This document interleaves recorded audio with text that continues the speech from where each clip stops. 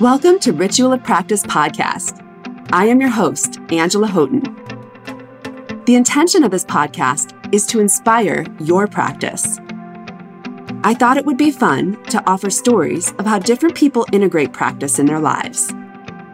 I am so appreciative of the humans that share their experience on this podcast, and to you, listener, for joining us.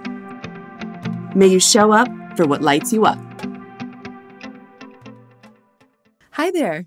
This episode is with Amanda Charlton Hurley.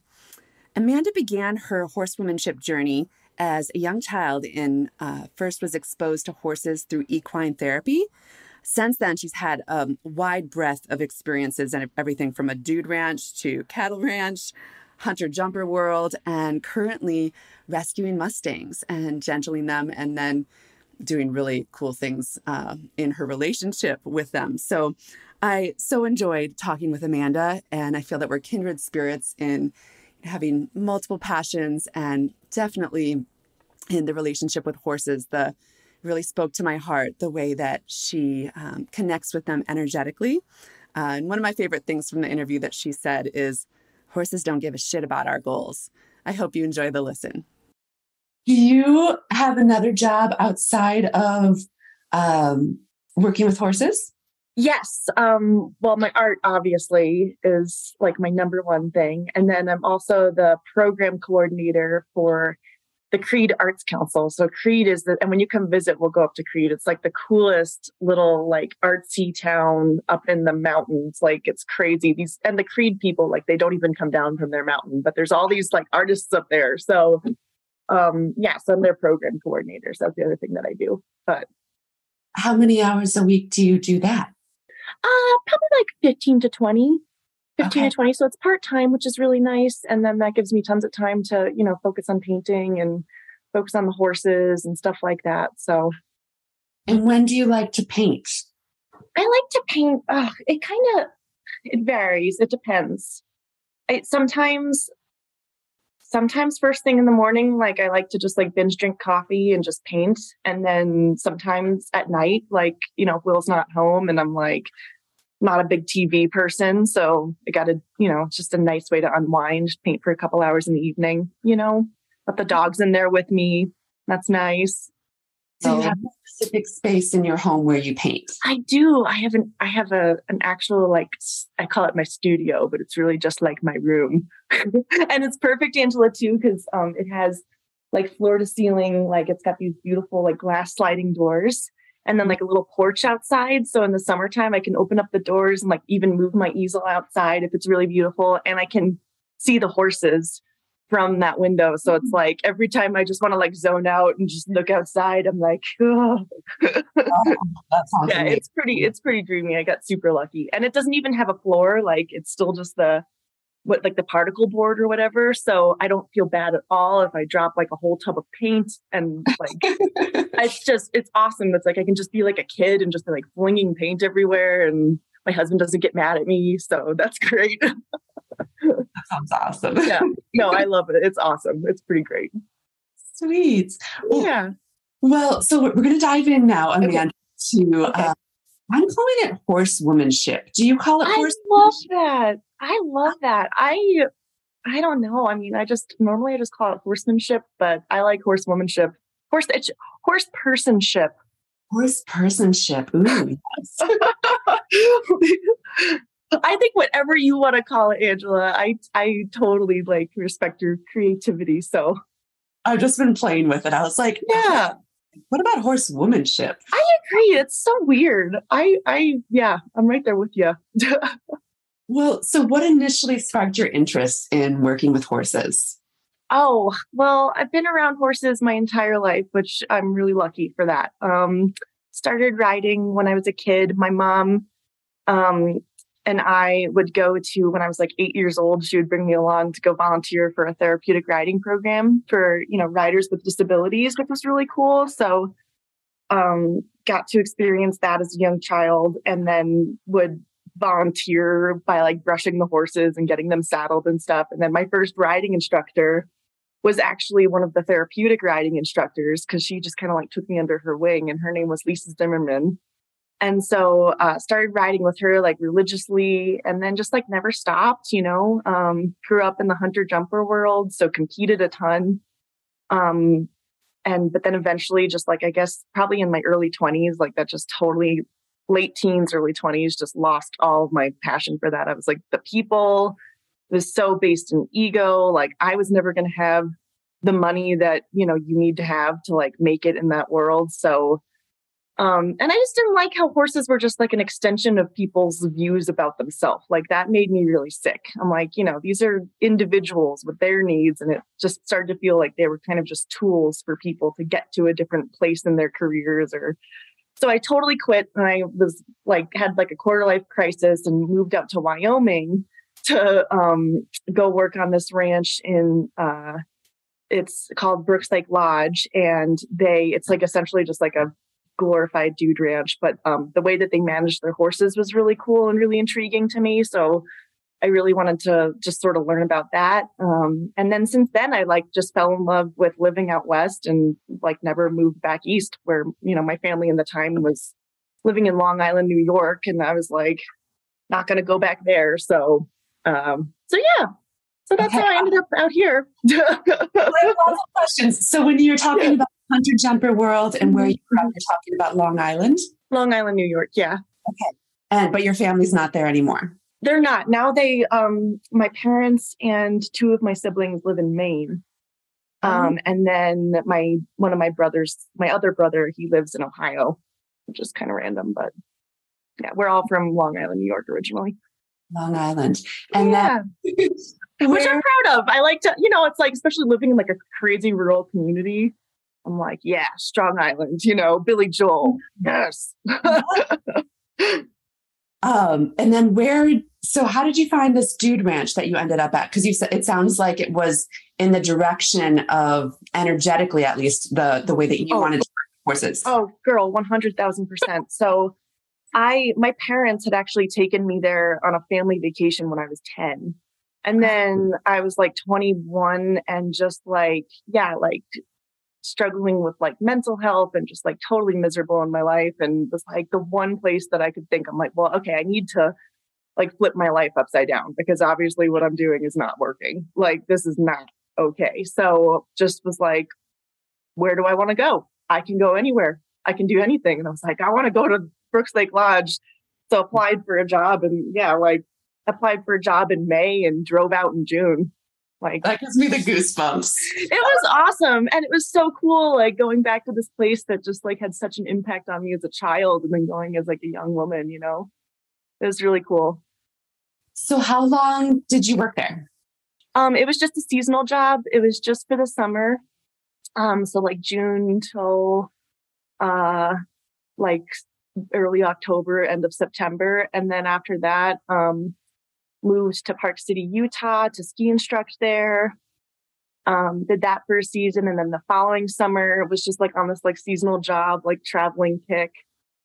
Moved to Colorado to work at a Black Angus cattle ranch because I wanted to learn about that, and got to live off grid in like this little cabin in Kremling, Colorado. It was really badass. And I got to live there for like 8 months, but they had no electricity, no running water, like pack rats living in the cabin with me. Like it was crazy. It was so crazy. But it was like, it was also just like an amazing experience. Like it was really cool.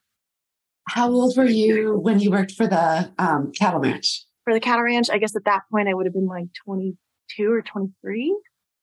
And were you just meeting people? Like, so you met someone and they were like, oh, there's this cattle ranch you can go work at. Or how did that come to be? Maybe. And I think, well, like, I don't know. Honestly, how did I find the Rusty Spur? I think I actually found them online. I just went online and was like, just looking at, like I wanted something that was kind of like sustainable, based in sort of like working with the land. And, that was like one of the things. I wasn't a huge fan of Brooks Lake Lodge. It was kind of, I just felt like it was like really, felt like kind of separate from nature, because all these wealthy people would just come and, it was kind of, I don't know how to explain it. Whereas the Rusty Spur, it was just more, it felt more authentic to me in a way, kind of getting to learn about what it takes to manage a herd of cattle. And we did do eco tourism, and we'd bring like dudes in and get to teach them how to go on a cattle drive and bring them into a branding and stuff like that. So that was cool too. And all of it was just brand new to me as well. So I was like learning along with everybody else the whole time, but it was really rad. Neat. Yeah. Yeah.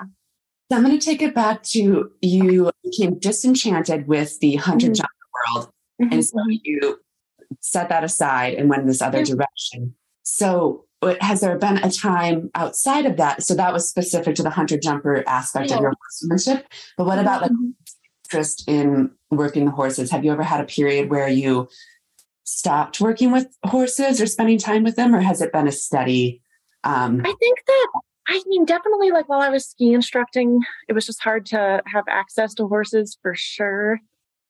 And, it's just hard. I think it's hard when you've been working with horses for a long time and, you're working underneath other trainers. Cause sometimes it's like, especially when you have like this really strong emotional, connection or just like love for this creature, and you feel like something is being done in a way that you don't morally agree with, like it hurts you.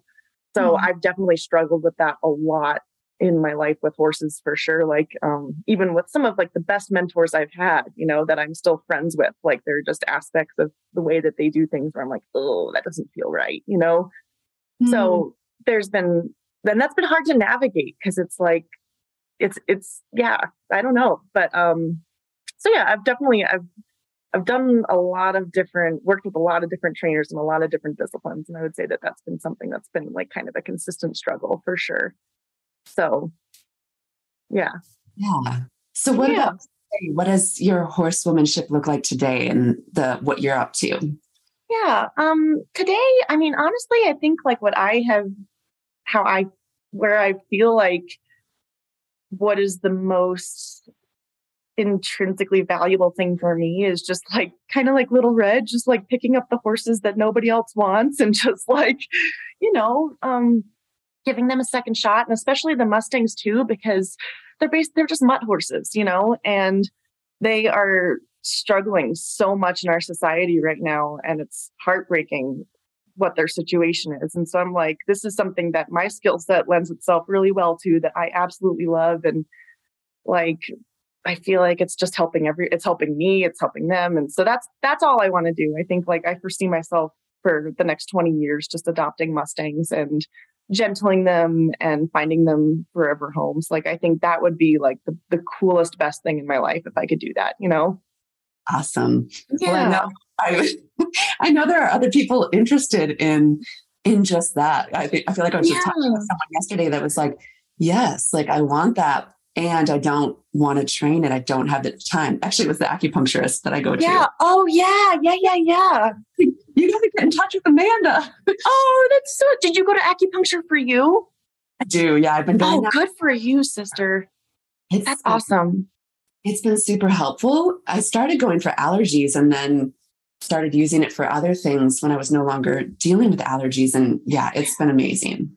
Do you also do acupuncture? I've never done it just because I'm scared of needles, but I've been started doing a lot of yoga because I have such bad back pain, and the yoga is like the only thing that helps me, but I also feel like I would love to get into some acupuncture if that's something that they can address, with like lower back pain. I'm really interested to see. I'll try anything. Well, the next time you're in Moab, you should see Caroline. She's yeah. Maybe we'll do that. We'll be in Moab in April. We're coming out because there's the Moab Canyons ride is April like 11th and 12th or something, and Will's going to come with me, and we're going to spend like a whole week. We're just going to hang out, so it'll be fun. What's the Moab Canyons ride? It's an endurance ride, and I'm not exactly. I'll have to like look at the ride flyer to see exactly where they're hosting it, but it's like I think it's going to be. I'm like, if I'm thinking where it's going to be, what's that place? What's that area called? I forget because we haven't lived in Moab in a while, but there's like, and I'm so directionally challenged. It's like if you're, go ahead. Yeah, I'll have to look it up and I'll tell you, but I'm hoping to do 2 back-to-back 50s on Little Chief. I'm hoping that we can do a 50 on Saturday and then a 50 on Sunday. I'm really fingers crossed. We'll see. So you're training towards that right now? Yeah, we're doing that. Like we have a 75-mile ride in 2 weeks, under 2 weeks in Arizona. So that'll be our first 75. We'll just see how it goes. We're just going to take it, one step at a time and see how he feels. And then if that goes well, then we'll attempt the 2 back-to-back 50s in Moab. And if those go well, then we're going to attempt Tevis in July, which is like the 100-mile ride in California in the Sierras. So, and that's like, it's like been a bucket list thing for me. It's like this crazy endurance ride. And he's like the horse of a lifetime that I feel like if there was one horse that I was ever going to have who would like actually enjoy doing something like that, it's Little Chief. He's crazy. I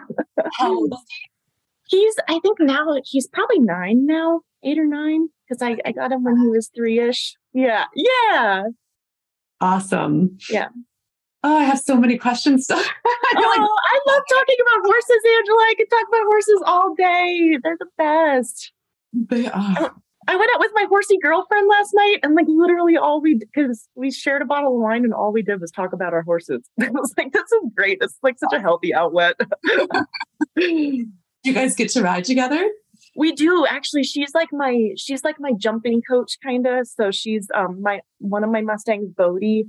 He loves to jump. Like he just loved it. So, and he's crazy athletic. He's like this little 14.2, 14.3, and 3-foot courses is like nothing for him. He is like a little antelope. So I really want to take him and do like some eventing this summer. And there's like an eventing series down in Santa Fe. So there's like season end awards and all that stuff. And I think that'd be really fun. So my friend Amy has been kind of helping us to gear up for that because that's her background is eventing where you do like the dressage, the cross country, and then stadium jumping. You have to do all three disciplines. And Bodie's such a beautiful mover too. Like I'm not a dressage rider. I struggle like with dressage, but it's a good thing that like we're being forced to kind of focus on that kind of level of connection and flat work, Something different. So, yeah, just something different. Yeah, for sure. Well, you do so many things. So the little bit that I've seen on social media, I feel like you're doing all these different things with the horse, like pulling them. Yeah, I feel like, did I see you ski joring? Yeah, we did. Yeah, all these different things. And so I'm just curious. So this podcast, I'm not sure if I call the ritual of practice. So it's kind of at the heart of how, people practice these different things that they're passionate about. And so I'm just thinking, as I listen to you, and obviously your passion for working with the horses is, intense and lovely. And I'm just thinking like, how do you fit it in? So I like working all these different disciplines and with multiple horses. What does that look like for you? Oh, well, I think, okay. So one of my favorite like quotes was actually from this. I mean, he wasn't really my therapist. I'd say he's more of a spiritual guru mentor. And he said, anything that's worth doing is worth doing half-assed. And I'm like, yes, that is true. Because especially for me, because like, I'm such like, I get so passionate about things. So especially like having a horse like Bodie, who's like super talented with jumping, and then having Little Chief, who's like this crazy cross or endurance horse. And then I'm like just so excited to see what, Little Red wants to do. And I feel like she'll just be an incredibly gentle, sweet trail riding partner. And then we have Vincent, who's just a baby and he's like growing. But I think just like listening to them, like is how I figure out what they want to do. Like I'm like a firm believer that like the worst thing you can do to a horse is try to fit a square peg into a round hole. So letting them decide, and like that's then just how I like develop my practice from there. Like I was never an endurance rider until I adopted Little Chief, and like the one thing he enjoys is being out on trail and moving at speed. So I'm like, okay, let's do endurance. Like, fine, you're never going to want to you hate arena work, so yeah, I think that's definitely like why I'm in so many different directions, just because everybody has a different specialty. And then it's like, if you can't, like, I can't give 110% to everything because it's just not realistic. Like there's not enough of us to go around. So it's like, even if you can only spend an hour doing something twice a week, like even if I can only ride Bodie twice a week and, have one jumping lesson a week. Like he's turned out in a giant pasture. He gets to be a horse most of his life. He has an incredibly, he lives with his brothers. I'm like, he is happy. So that's fine. Like, and we don't have to, compete at the upper echelons of anything. Like, that's not why I love signing up for events and competitions, like strictly because it like inspires me to keep moving forward. But at the end of the day, when we get there, if it's an absolute, like, obviously I don't want it to be a shit show, but like if we, as long as it's a good training experience for the horse and like they have fun and we're safe and good, I'm like, whatever, that's goals accomplished, So yeah. It's really beautiful, Amanda. It's just fun. Yeah. And the heart of it is fun and passion. And it speaks to my personality also because I have varied interests. And you have to I feel like I've had to accept that, it's like the little bits of consistency and then they add up over time for all these different things that I enjoy and love. Amen, sister. Absolutely. And any energy that you put into something is good. Like, it doesn't have to be like all or nothing. And I think like sometimes that if we have an all or nothing mentality, it like inhibits us from doing the things we love, or the things we'd really like to do. So it's, just do the best you can. Yes. So my next question is how working with horses has impacted other areas of your life. Do you feel like that, there's carryover in the practice that you have with your horses into other areas of your life? Absolutely. I mean, especially like the mustangs, like, they are such a they can be such a challenge for, just like humans, I think, because they operate so differently than us.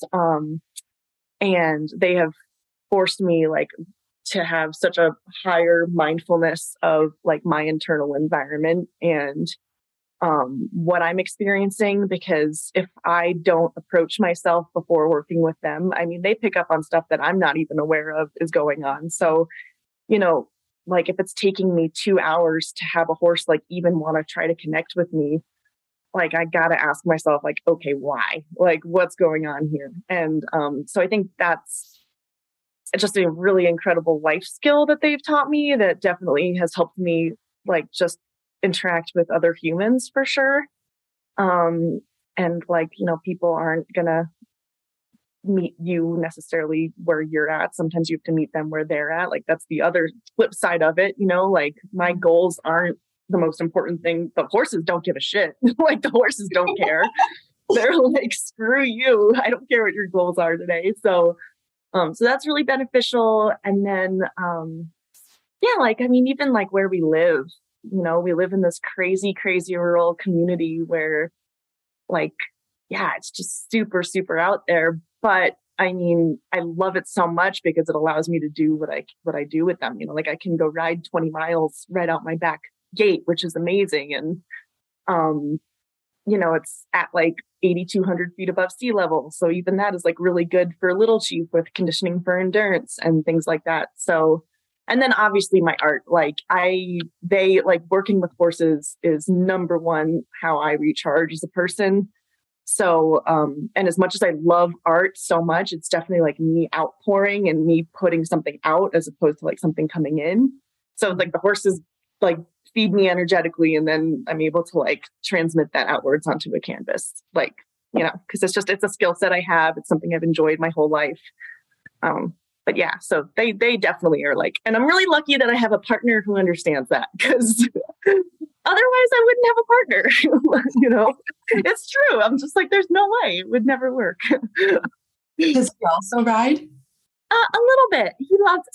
Bodie, he loves that horse so much. And so he'll come along on trail rides and we do pack trips over the summertime, which is super fun. Like that's my favorite thing to do. And so he loves those, but it's not like it's by no means a passion for him, but he, supports me in doing it and like understands the time commitment and the financial commitment and all of that. And that's all I need, I'm like, yeah. Yay. It's good. It's good, Angela. Yeah. I have one more question that kind of for anyone who might be listening to this, because someone could be listening really from anywhere in the world. Yeah. Yeah. Wild with podcasts. So it's wild. Yeah. So if someone wanted to get started in working with horses, I know from going through this myself and the steps that I kind of took to get started and what that looked like. I'm kind of curious, just what your advice would be. Oh, yeah. Just getting started. Okay, someone who has, let's just say that, you don't have a lot of money and you don't have property. My first thing that I would do, and like what I did and would honestly do right now if I had to, is find a place to work, even if you can only work there one day a week. And maybe you do a work exchange. So in exchange for cleaning pens or cleaning stalls, you get a riding lesson. And then I think just putting that effort forward, like you will learn so much, from whoever, try to find somebody good for sure. Cause there's a lot of, crazy horse people out there. So find somebody who's kind and compassionate and aligns with your values. So that'd be my first advice. And don't be afraid to volunteer your time. And then from there, like just, there's so many YouTube videos. Like if you do have a space that, you can have a horse and you do have the financial means and you really want to like buy your own horse, just like find resources online. There's so many equine professionals who have, like literally online teaching programs. So like you can follow their program from like day 1 and then day 2, day 3, and they have them for Mustang gentling. One of my favorite trainers is Chloe Phillips Harris, and she's actually a New Zealander. And she takes these New Zealand wild horses. They're called like the Baiwaris or something. There's like, it's basically they're feral horses living in New Zealand. And she's like a 4-star eventer. She's an amazing horsewoman, but then she also trains and gentles Mustangs on the side. And she has an entire master class on her website that you can follow how to gentle a Mustang from day 1. So stuff like that. There's so many resources out there with the internet. Absolutely. And then like even endurance, like the endurance community that's part of the reason why I love it so much is it is such a supportive community of people. Like, there are so many endurance riders out there. Like if you just go on Facebook and you just say, hey, like I'm looking for a mentor. I'm searching for a mentor. I guarantee you 15 people will comment and be like, oh, come to my place. Here, I'll teach you about how to do this. So yeah, that's the endurance community is amazing for that. Do you see yourself providing training, like training others, or have you already provided training to others? I would love to. I think like for the right person, like definitely for Mustangs that I gentle, like if I find them a loving home, I mean, 100,000%, I want to teach whoever is taking that horse onward, like how their minds work and tips and techniques for, helping them find relaxation and all of that stuff. Like I love that. I don't think I see myself taking in like just anybody who, let's just say they have an issue with their horse and they say, come, like, teach me how to fix this. Cause I have done that in the past. And the one thing that I've consistently run into is like, if the horse has a problem, 9 times out of 10, it's not the horse, it's the handler. And so it's like, I can tell you how to fix this, but then you have to put in the work at home. And sometimes, a lot of the time, and I'm not even saying it's the person's fault. They just don't have the time, or they have fear that they're not able to work through. And so that's the type of stuff where I'm like, I don't really know. But definitely with the Mustangs for sure. Cause I think like they are, especially if you get one that just has like a blank slate, because they haven't been subjected to humans for a very long time. They haven't had any abuse. They just have zero experiences, which is why they're so terrified. But then you give them all these great experiences and, they're still basically who they are. They still have a brain that's bred by Mother Nature. So it depends. I mean, some of them can be more predisposed towards fear or aggression. But if basic tips and techniques to help like mitigate that, you'll have like an amazing, reliable partner, for the rest of your life. So that's why I love them so much. They don't have as much of the baggage, that you see with a lot of the other guys. Yeah, they're the best. Yeah. I love them, Andrew. I love them so much. They're so great. I'm excited. I was actually thinking I